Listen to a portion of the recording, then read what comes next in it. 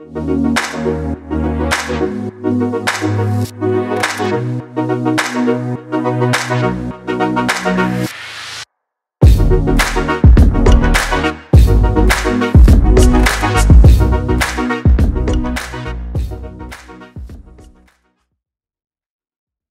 things first, please scan the QR code. Those in the virtual audience, please scan the QR code. This is a poll that we'll be taking before the debate and then again after the debate. So please take a moment to do that while I'm introducing folks. We'll finish this off as soon as we start the debate. I'm Steve Hellman, Managing Partner of Mobility Impact Partners, and welcome back to Impact Debates for those of you who have been to some of our events in the past. This is the first time that we've done this in person, so we're looking forward to doing it old school.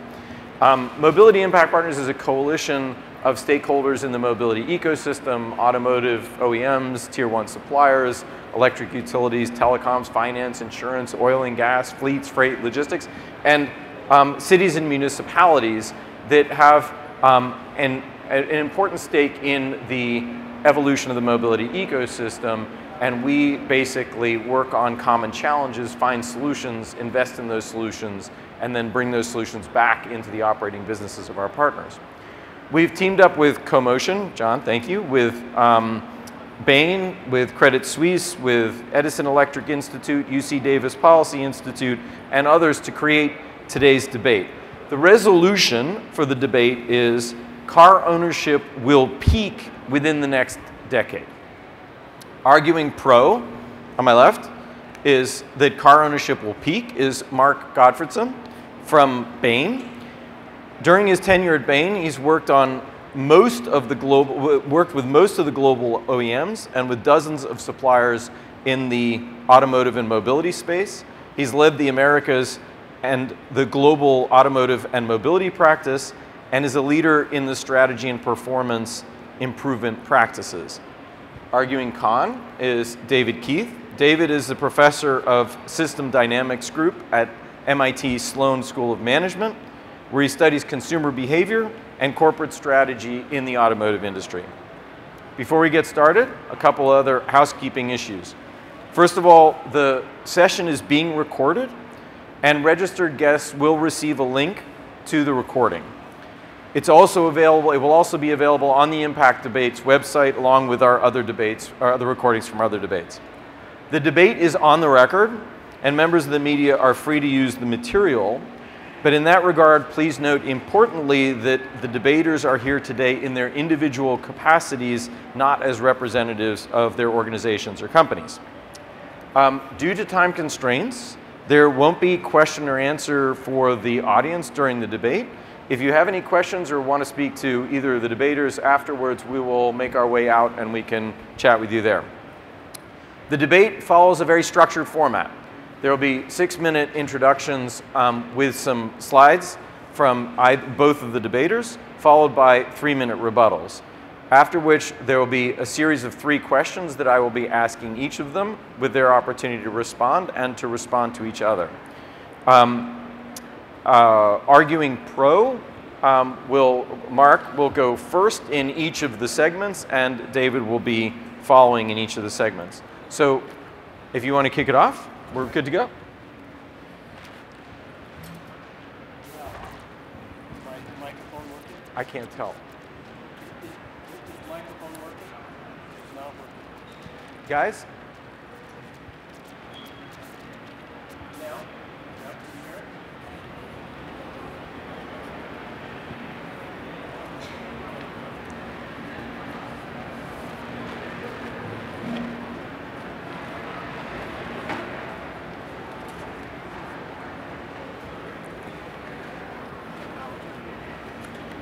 Okay, now can you hear me?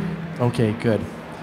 Well, as Steve mentioned, I'm going to be taking the position which is optimistic on the idea that because of mobility, particularly autonomous mobility, that we will, in the next decade or so, achieve a point where we have peak car ownership. We've actually lived in a world that's been quite stable for a very long time in terms of how many vehicles people own. And if you look at this chart here, you can see that car and truck registrations, this going back now all the way to 1976, they have steadily trended at about 1.6 times the number of 15 to 64-year-olds. That's the prime driving ages. There are some cycles that swing around that a little bit. It goes down a little bit when there's a recession, but it comes right back as soon as the economy turns around.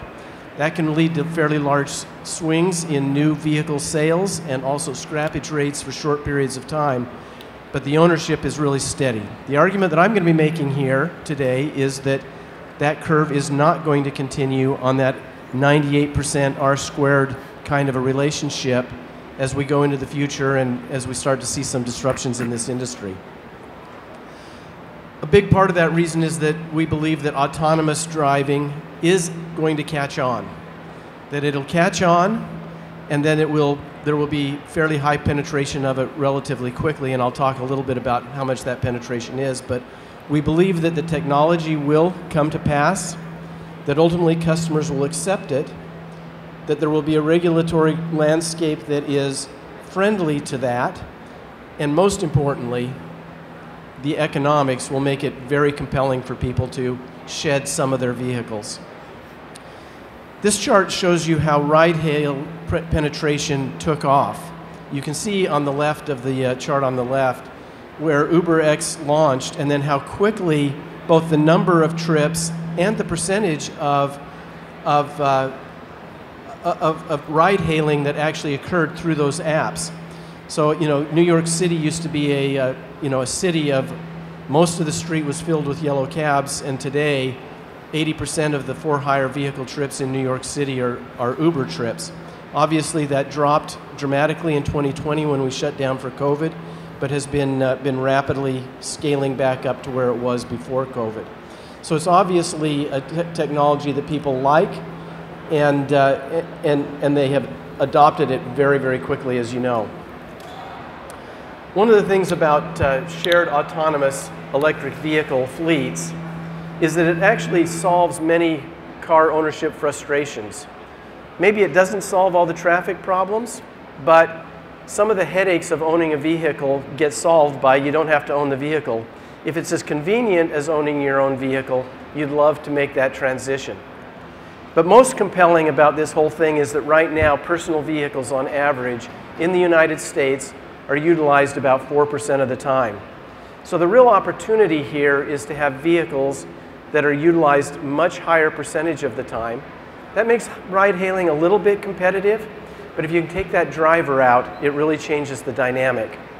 So a robotaxi is much, much lower cost than ride-hailing because most of the cost of ride-hailing is actually the cost of the driver.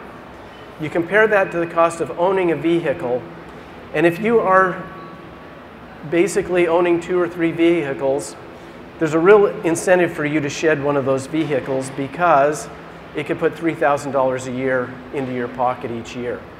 Those economics for the middle market of the population, particularly in urban areas, becomes really quite compelling at that point in time.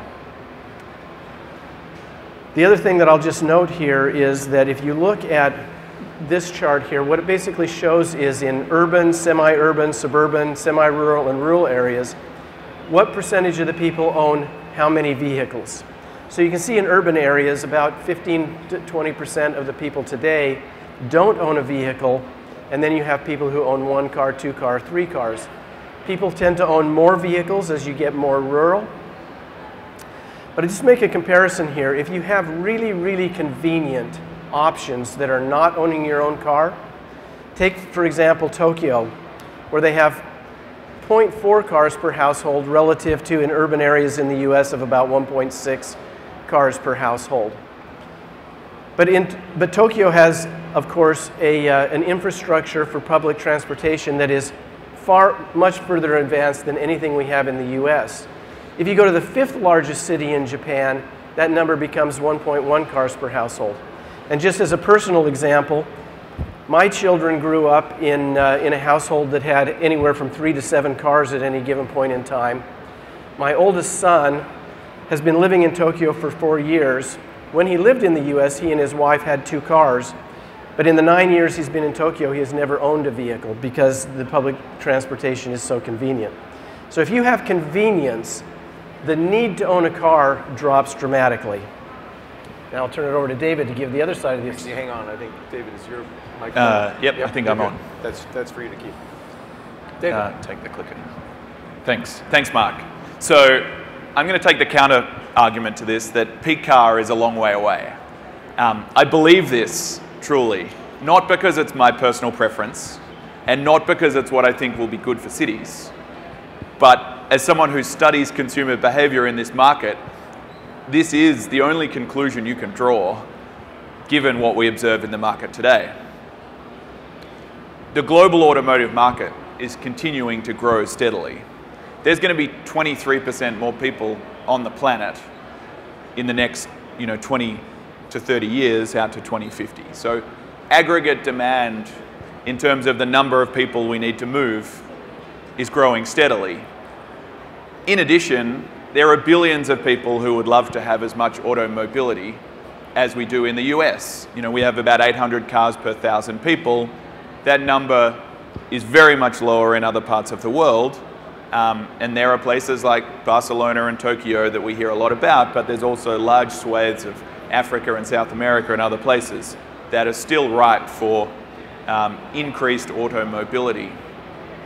The cars we're producing today are incredibly durable. Right? They have an average lifetime, I should say, of about 16 years, and it's going up. Right? We're getting ever better at building durable, high-quality cars. The cars that we're selling today are probably going to still be on the road in 2040. So we're already baking in an incredible amount of car fleet into the future. And so this graph on the right here shows a simulation based on the age profile of the US automotive fleet. If you introduced 100% electric vehicles in new vehicle sales starting today, or 100% no new vehicle sales at all, it would take you 20 years for that new technology to take over 90% of the fleet. So we've already baked in multiple decades worth of inertia into this system. Even more so, the value of car ownership transcends the use value of getting from A to B. So some research that I've done on this, valuing car ownership, so not looking at the cost, which we tend to spend a lot of time on, but the value, we find that the value of car ownership on average in the US is about $11,000 a year, but of that, less than half of it is the use value of getting from A to B, and more than half of it is non-use value. Right? It's schedule flexibility, it's options, it's status. Right? Whether there's a hurricane coming or I want to drive to Grandma's house for Thanksgiving, if I have a car in the driveway, I have the option of doing so. And I like to think that it's not that those cars are sitting idle 96% of the time, it's that 96% of the time they're there ready to be driven at a moment's notice. And when you ask people why it is that they might be reluctant to give up their car, the top three stand out: control over my own schedule, flexibility, certainty, and reliability. These are feelings, right? It's the security blanket that I get from owning my own car, being in my own space, and it's very difficult to replicate those same qualities in mobility services. I believe that automated vehicles will be disruptive, but I expect that they're going to be at least as disruptive to public transit as they will be to private car ownership. I believe that autonomy, or automation as I would prefer to call it, will be decades away. So John Krafcik here, the ex-CEO of Waymo, he's not even clear that it's even possible to build level 5 cars. And for that reason, I believe it's unlikely that an AV will ever be able to replace all the bundle of trips that I take in my car today. Not just the 1, 2, and 3 mile trips around town, but the 200-mile drive to go to skiing on the weekend or to visit family. And it's for this reason that I believe that AVs are likely to be a complement to, rather than a substitute for, private car ownership. I'm going to stop there. Back to you. Your response, 3 minutes. So there are many things that, that David has just mentioned that I agree with, including his perspective on how people value cars. Where I think we differ is that my perspective is not that people will get rid of their primary car, that that primary car will fill those basic needs, but that it will be economically advantageous to them for them to share to potentially shed the second or the third, or more likely the third and the fourth vehicle that people own today. That those rides will just become, I can catch a robo-taxi just as conveniently, and I don't need that extra car. They'll find that they're not actually using it and therefore can get rid of it. I'd say that's the main argument I would make. Absolutely. I mean, the question is of extents. I think it's whether you go, how many cars is any given household willing to give up, I think. Still, if you looked at my family or possibly your own families out there, look at each other and see who's going to be giving up their own car first. And then we'll see how many cars we're actually willing to give up. So let's move on. Let's turn to vehicle miles traveled, or VMT as people like to refer to it. The actual amount of driving seems to be like a much more impactful way of thinking about traffic, emissions, and other externalities of vehicles. Let's hear from each of you on what's the future of VMT. Yeah, this topic is one that we're probably going to agree on more, which is that vehicle miles traveled may actually increase. This is a chart showing for urban and rural areas. The top part of the bar is urban areas. You can see that rural passenger vehicle miles traveled have been really quite flat for quite a while, but urban miles traveled have been increasing, with the exception again of COVID and then the bounce back from COVID. But if you assume that the population is going to continue to grow and that vehicle miles traveled are probably going to follow a pattern that they have in the past, we could be, by 2050, we could be as much as 2.7 to 3.6 trillion miles in vehicle miles traveled. Now that, of course, becomes a problem when you think about it for congestion in urban areas. What this chart shows is, this is from a study that came out of Germany that just modeled driver behavior and if vehicles didn't make the same mistakes that human drivers typically make. And the truth is that as the number of autonomous vehicles that don't make those mistakes increases, the flow in the traffic actually increases. So you actually have much more capacity on the lanes. So autonomous vehicles ultimately have the impact of reducing congestion because people aren't rubbernecking, the kind of braking that we do as we're coming up to vehicles and going through traffic lights, knowing when you can go through the yellow light and so on and so forth, those kind of mistakes that we make as human beings. Autonomous vehicles, when they don't make those mistakes, will actually increase the capacity of the roads. That's the good news. The bad news is that if you think about autonomous vehicles, there's a very good chance that an autonomous vehicle would replace short-haul air and rail travel. For example, today it's very hard to be productive. If I'm flying from Dallas to Houston, I have to go to the airport, I have to go through the TSA line, I have to then stand around waiting to board. I can't turn on my computer until the plane gets in the air. Plane gets in the air, I just get hooked up after we get to 10,000 feet. 10 minutes after I get connected, I have to disconnect and put my computer away, and then I have to catch a car to somewhere. It's very, very unproductive, but if a vehicle could pick me up in Dallas and drive me directly to Houston and do it for the same price, I can be productive the entire way. So it's likely that short-haul flying comes down, which means vehicle mile travel go up. David already talked about public transport. If that's disrupted by autonomous vehicles, that increases the vehicle miles traveled. As the costs come down, assuming there's some elasticity, you'd expect more travel. Carpooling would decrease it, but there's some question about whether you would actually see a lot of carpooling.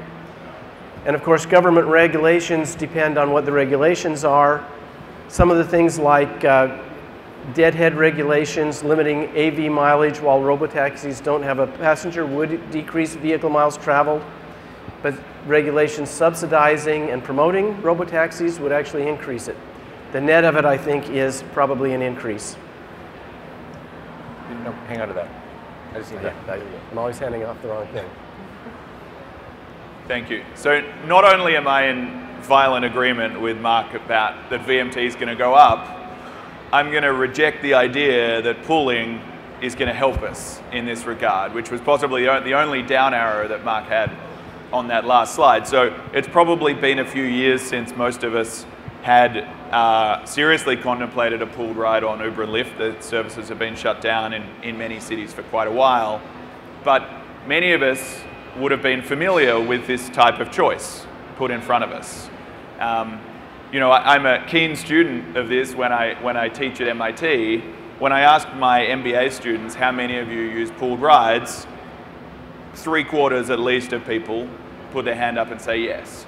When I ask my faculty colleagues how many people use pooled rides, no hands at all, possibly one, and almost always that one person said, I did it once, I didn't mean to, and never again. Right? And what we reveal from this, and I've done it in much more scientific ways as well, is to note that a pooled ride is inherently less convenient than an individual ride. Right? By definition, you're picking up other people and or dropping them off along the way. It is not the most efficient way to get from A to B. The main appeal of pooling is that pooling can be cheaper because we're sharing the cost of that trip. And typically, you'll see even from these actual cost estimates from a few years ago, a saving of about 40% on the trip cost. So it is quite significant. When you dig into this a little deeper, the reality is that people who can pay with money, either because they have a high income or because they're paying with someone else's money, they'll take an individual ride. People who can't pay with money will pay with their time and they'll take a pooled ride. Right? So I don't think people want to pool. Part two is that if the cost of driving falls, as Mark outlined, is certainly one of the hopes of autonomous and shared vehicles. If the cost of driving falls, so too does the economic incentive to pool, right? Because that individual trip is just not as expensive as it used to be. And a 40% saving off a lower price is lower than it would have been previously. But step three is even then, even if people did choose to pool, which I don't think they are going to at scale, but even if they did, I don't think we're going to see the benefits on the roadway that we might like to think, right? And induced demand is the explanation here. So on the right-hand side here, you'll see an image that comes from Uber's marketing material around Uber Pool. And I'm not picking on Uber in particular, this is just a nice example. So in the top here, with the black and grey cars, they have an example of 27 people spread out in ones and twos in these cars, and they're arguing that Uber Pool with 2s and 3s and 4s in those cars, fewer cars, more space on the roadway, higher travel speeds, everyone's better off. That's fine, except what happens next, right? I look out the window and see, wow, travel times are better than they used to be. The traffic's getting better. At the margin, someone comes off public transit and decides to drive their car. The reality is, these gaps aren't going to remain open on the roadway. They're going to get filled up with more cars. We're going to suck people off public transit. We may well trigger the transit death spiral.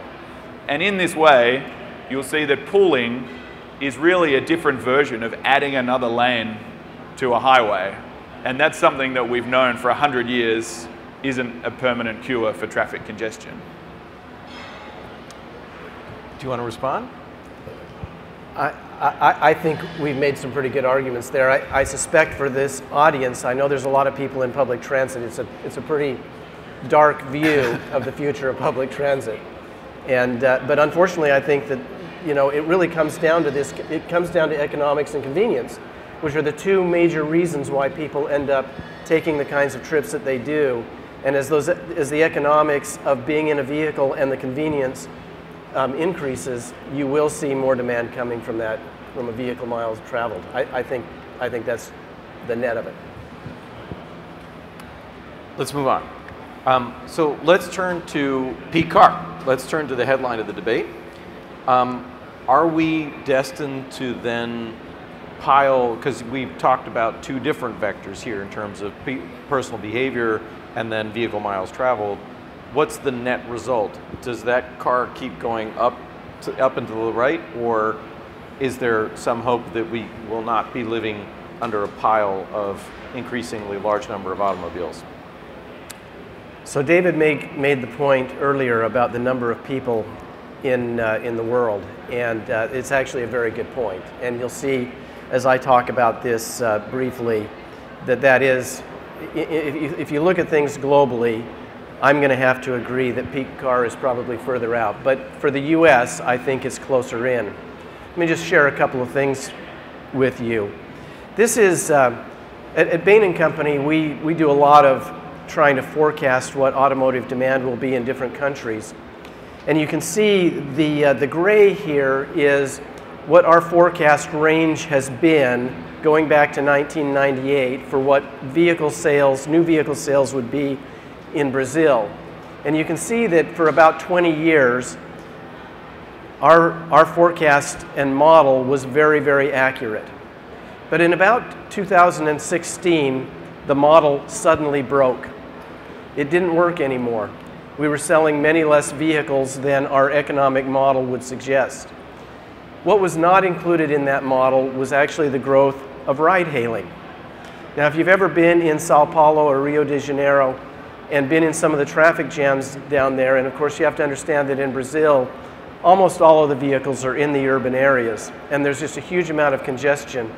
And being able to have ride-hailing increase people's productivity dramatically, and it immediately actually we started to see people buying less vehicles, or in other words, shedding vehicles. And I talked about that idea of shedding vehicles earlier, and I think this is one of the best indications that when you have that convenience and you have that productivity factor coming in and being built in, that people will make the decision to not buy that next car. The other thing that of course is going to be happening is that today an average vehicle, by the time it is scrapped, travels about 200,000 miles. It's more based on age than it is on miles. Now as it gets older, more maintenance is required and so on and so forth. Some of the rubber gaskets and seals just get old.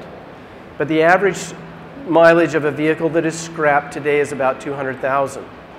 On the other hand, where we have ride-hailing situations, New York City cabs, limos, and so on and so forth, generally run for about 500,000 miles before they are retired from the fleet. As you know, the electric vehicles are likely to have even less maintenance problems, last longer, and as those become fleets, they'll be able to run for up to about 1 million miles. So you've got a combination here of people shedding cars, and even though we're going to be traveling more miles, the individual vehicles will travel more miles before they are scrapped, which also leads to less need for them. Therefore, we have kind of come up with some forecasts, and I've built the world perspective here, but you can see if you look at NAFTA, what we've basically said is that by 2030, that's 8 years from now, by the way, that we would actually start to see about 11% of the vehicles out there being shared autonomous electric vehicles. That's 8 years out from now, and then growing to be about 39% by 2040. The implication of that, using the assumptions that I just built in, is that the total number of vehicles sold would drop from about 21 million in 2025, which would be sort of the peak, to about 18 million in 2040. Europe, on the other hand, would be flat, and the reason for that is that still Eastern Europe is developing, and there is more demand for automotive mobility of the kind we see in Western countries growing in Eastern Europe. And so you see there's a decrease in demand in Western Europe, but in Eastern Europe it makes Europe overall flat. But in APAC and the rest of the world, there's lots of people that are still, their incomes are growing and they are going to have a need for mobility. And even though we'll see shared autonomous electric vehicles, we do think that there will be growth there. So the net picture there is peak car in Europe and the US in the next 10 years, but not so much in Asia and in the developing economies. You can see my dotted red line there is if there were not shared autonomous vehicles, how many vehicles would be sold? And the net is what we think there will be. In other words, it will bring the number of vehicles down. It's the other way around? Yeah. Sorry. Thanks. So I really like Mark's forecasts breaking out into different regions. Definitely more detail than I'm going to go into. What I am going to do is show you some simulations. These are different visions of the future in the United States. And from these scenarios, I've come to the conclusion that I think you have to make fairly heroic assumptions to believe that even in the US that peak car is near from an industry perspective, that the rate of new vehicle sales is going to plateau out. It's certainly possible, but we can reveal what those conditions are. So here, in this base scenario, this is a counterfactual, right? This is, imagine that everyone continues to drive privately owned vehicles forever. And on the left, we see the stock of vehicles in the fleet, and on the right, we see the rate of new vehicle sales. So here, the size of the fleet continues to grow out to 2060, up to nearly 350 million, purely because of that population growth. If everyone keeps driving the same mileage and owning the same number of cars. Imagine then that half the population decides to adopt shared mobility, mobility as a service, such that those shared vehicles are being operated for 10 hours a day. So a 5x increase in the number of miles being served per vehicle. What we see here is that the size of the fleet drops by 40%, because for 50% of the population, we only need 1/5 the number of cars now to serve them. Interestingly, the rate of new vehicle sales on the right-hand side is unchanged, because those vehicles that are being driven 10 hours a day, assuming that they still have the same useful life, are being worn out 5 times faster because they're being driven 5 times more. So we sell exactly the same number of vehicles because we're churning through that fleet much more quickly. We're using it more intensively. Imagine then the 3 revolutions. So we add pooling in on top of this. Now we need even fewer vehicles, because not only are those vehicles driving 10 hours a day, but they're also got 2 passengers per vehicle instead of 1. So here we see the size of the fleet goes down further, and the rate of new vehicles sales does as well. So it wavers, but it's pretty much constant at around the numbers we've got today out to 2050, 2060. If the cost of driving is to fall, and we assume that that leads to an increase in how much driving we do, right? The opposite happens, because we have more miles that we need to serve. So we're going to be churning through those vehicles, but we still need more vehicles because we're doing a lot more driving in aggregate. And so then we actually see demand from the industry for vehicle manufacturing on the right goes up. Mark just touched on the life of the vehicle, so this could really be important. Here I simulate out to 400,000 miles, but if that was a million miles, right, with some of those more optimistic projections, each vehicle is going to serve a lot more mobility. It can drive for 10 hours a day, but it can also do that for 10 years. And so we would then expect that the size of the industry would contract, and the sort of the worst case for the industry would be all of those things happening, which is pooling, increased vehicle utilization, and an increase in the average vehicle lifetime.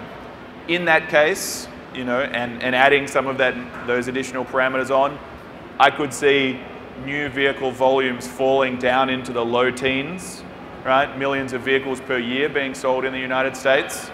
That's not personally what I expect to happen, but in terms of thinking through industry impacts, I'd say these are the sort of signposts we should be looking out for as we think about what the industry impacts could be.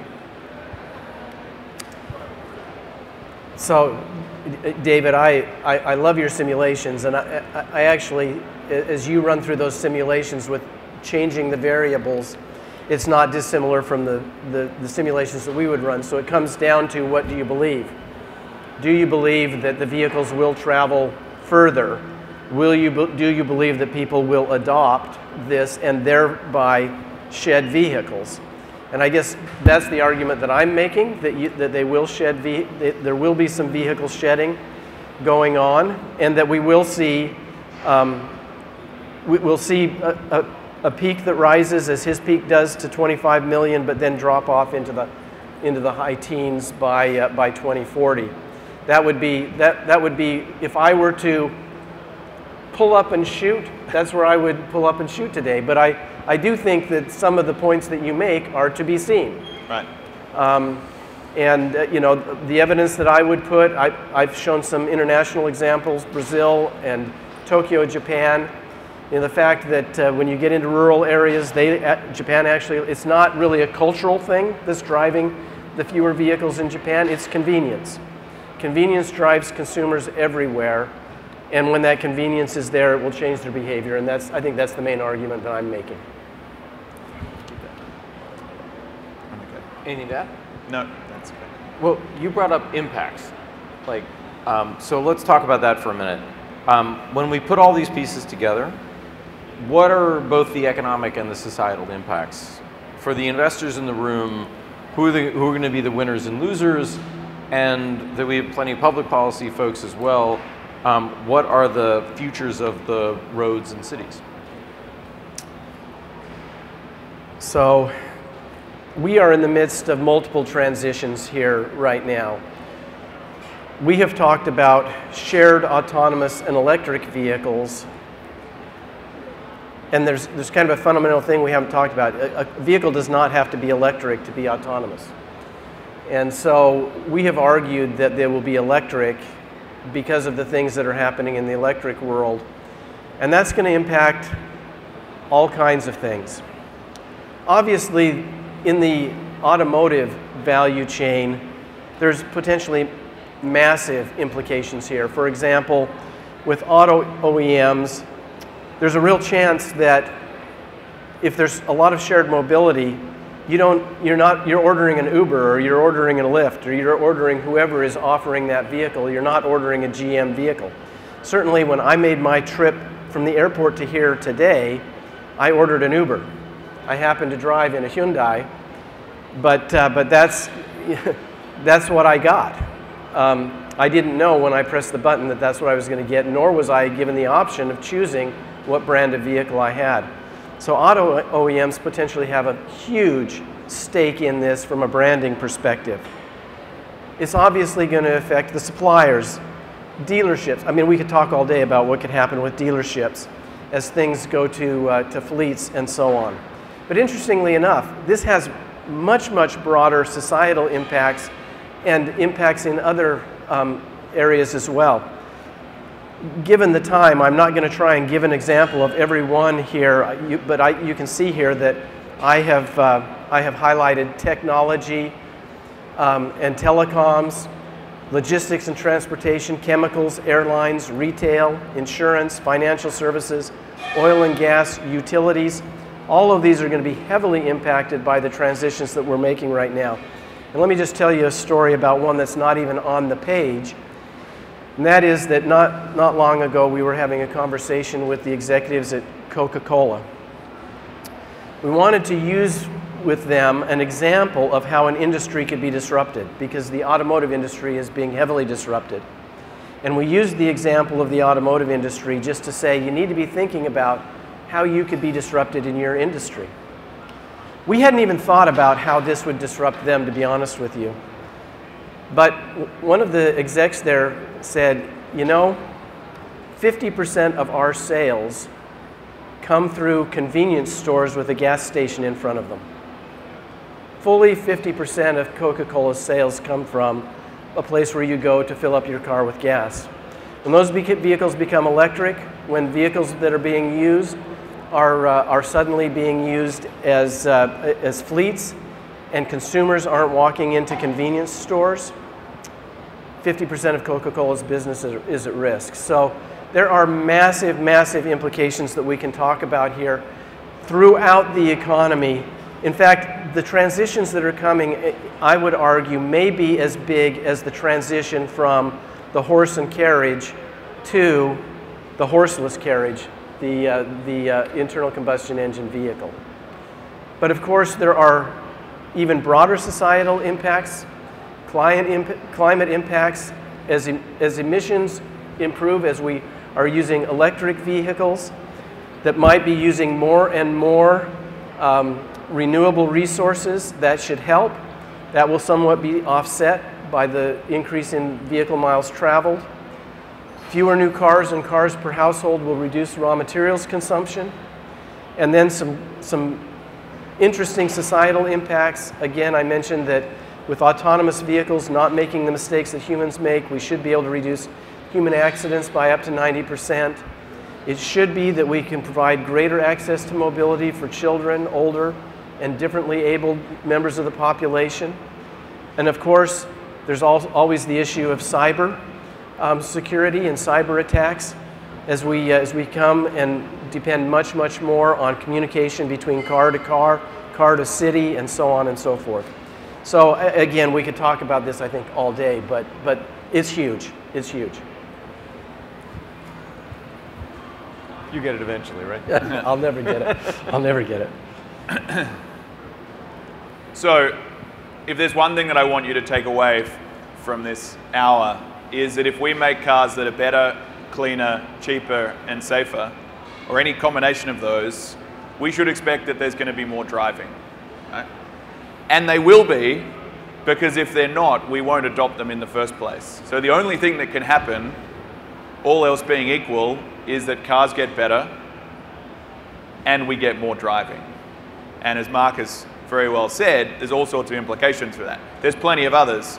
Rather than living in an expensive inner city condo, I might choose to move out to the suburbs and have a big house with a swimming pool or something, because I can just hit the button and have the car drive me to work. I think there's really interesting questions once we move from a model of selling cars to consumers to fleet management. Questions for the automakers about how they remain relevant. Questions about who is actually going to own the vehicle. Right? Today, ride-hailing companies like Uber and Lyft prefer to not be involved in the ownership of, they like the asset-light model. There's certainly very interesting opportunities for financing and securitization and other things of these assets on wheels as we move forward. I think a really critical takeaway here in terms of as we think about value creation is that the customer relationship is going to be key. Right? Mark just gave the example of taking an Uber. Right? Uber was the app he pulled up. They were the people who interacted with him. They were the company that took money off his credit card. Right? Hyundai, all they got to do was have Mark sit in the back of their car for 15 minutes. They probably won't see a dime from that transaction.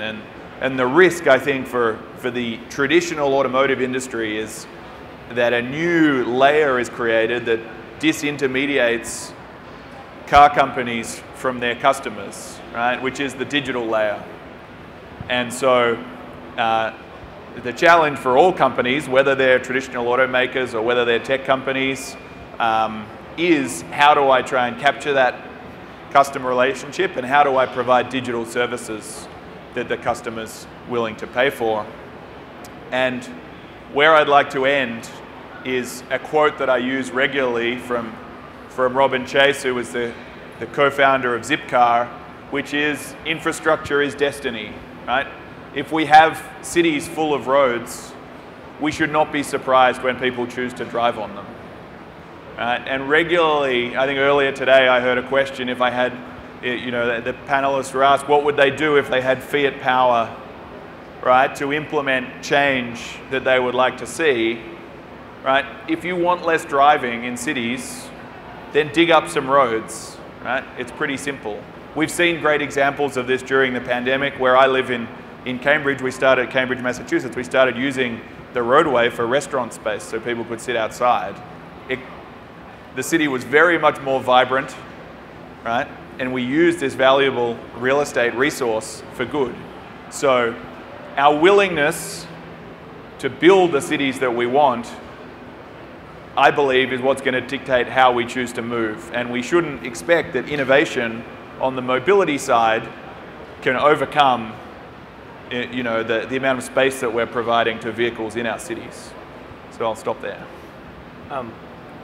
Thank you, David. We've got a minute. What would you tell these people in the audience to do to actually improve the outcomes here, rather than and avoid some of the negative outcomes? You guys have been a lot of gloom and doom around additional vehicle miles traveled and lots more cars and so forth. So how can we improve the positive outcomes? You know, David is right. If you limit the number of roads, you will by definition change people's behavior. But autonomy will still declutter those roads. People want to move around. People want to do these things. They're always going to want to do it. But there is a certain amount of uncertainty about how this is all going to play out. We were working with a real estate company. We were basically asking the question, how should we be making bets in the future? And the question was, are people all going to be moving out to the suburbs, as David suggested, or are they all going to move into the city? And so we actually took a poll of all the senior executives. We did a little survey with them. And exactly half of the executives said it's going to happen, everybody's going to migrate into the city because that's where things are happening. And exactly half said, no, people are going to move out into the suburbs because you can now be productive on your commute. And so then we asked them another question, where do you live? And there was a one-to-one correlation. The people in the suburbs all thought everybody was going to move to the suburbs, and the people who lived in the city all believed that everybody was going to move in the city. And the answer is, we don't know. We don't know where they're going to move. And so we've got to start setting up signposts on these kinds of questions to say, as this thing begins to develop, what patterns do we see? And start building our investment based on how we see consumers actually begin to move. Before, David, if you have a last word, I just want to point out that we have the QR code back up on the screen again. Please use it. And those of you in the virtual audience, please use it again so that we can compare the responses to questions from the beginning to the end. Do you want to add to that? Yeah, what I would say is, in practice, what I would propose if we want less driving is to price access to roadways. In reality, we already do price every road in the world today. In the absence of a fiscal price, we pay with our time, and we drive up to the point at which we're unwilling to spend any more of our own time driving. And in fact, there's very robust data that shows across time and across geographies that people will commute for about 1 hour a day.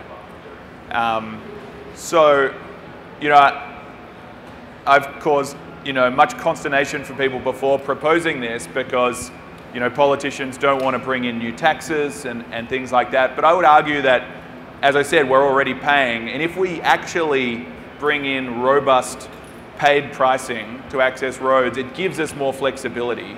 In situations, for example, if we're concerned about inequities and lower income and groups and disadvantage, at least we have some currency in the system that we can redistribute when we do that, such that everyone is better off, right? People who are willing to pay can move through cities quickly, and people who can't pay will be compensated so that they're no worse off. And I think ultimately it comes down to the difference between the visions we've outlined today is policy, I would argue, and from my perspective, and willingness to take on some of those ambitious policy challenges. I'm not optimistic that we have what it takes to get us there, but I think that's what we need. It's interesting, today we have fuel taxes, and as the fleet shifts to electric vehicles, those will go away and they'll have to be replaced with something. So it gives an interesting opportunity to design how we tax to pay for the infrastructure in the future. Thank you both. I really appreciate both of you guys taking the time and taking some hits from each other today. Also, John, who was here a minute ago, John and the team from CoMotion, thank you for making this happen. Thanks also to Bain, to Credit Suisse, Edison Electric Institute, UC Davis Policy Institute, and the American Debate League, with whom we created the program. We appreciate support for trying to generate healthy debate around issues affecting all of the way that affecting the way that all of us live, work, and play. If any of you guys have feedback on the debate or any ideas for future debates, please share them with us. We'll let you know about our upcoming programs. You can find them on the Impact Debate website, where you'll also be able to find, like I said, the recording for today's debate. So thanks again for everybody joining us today. We should have the results of the poll, hopefully, flashed up on the screen, but we understand that the mayor is showing up, so we're going to exit this way, and if any folks have questions that they want to discuss with us, happy to chat with you outside. Thanks again.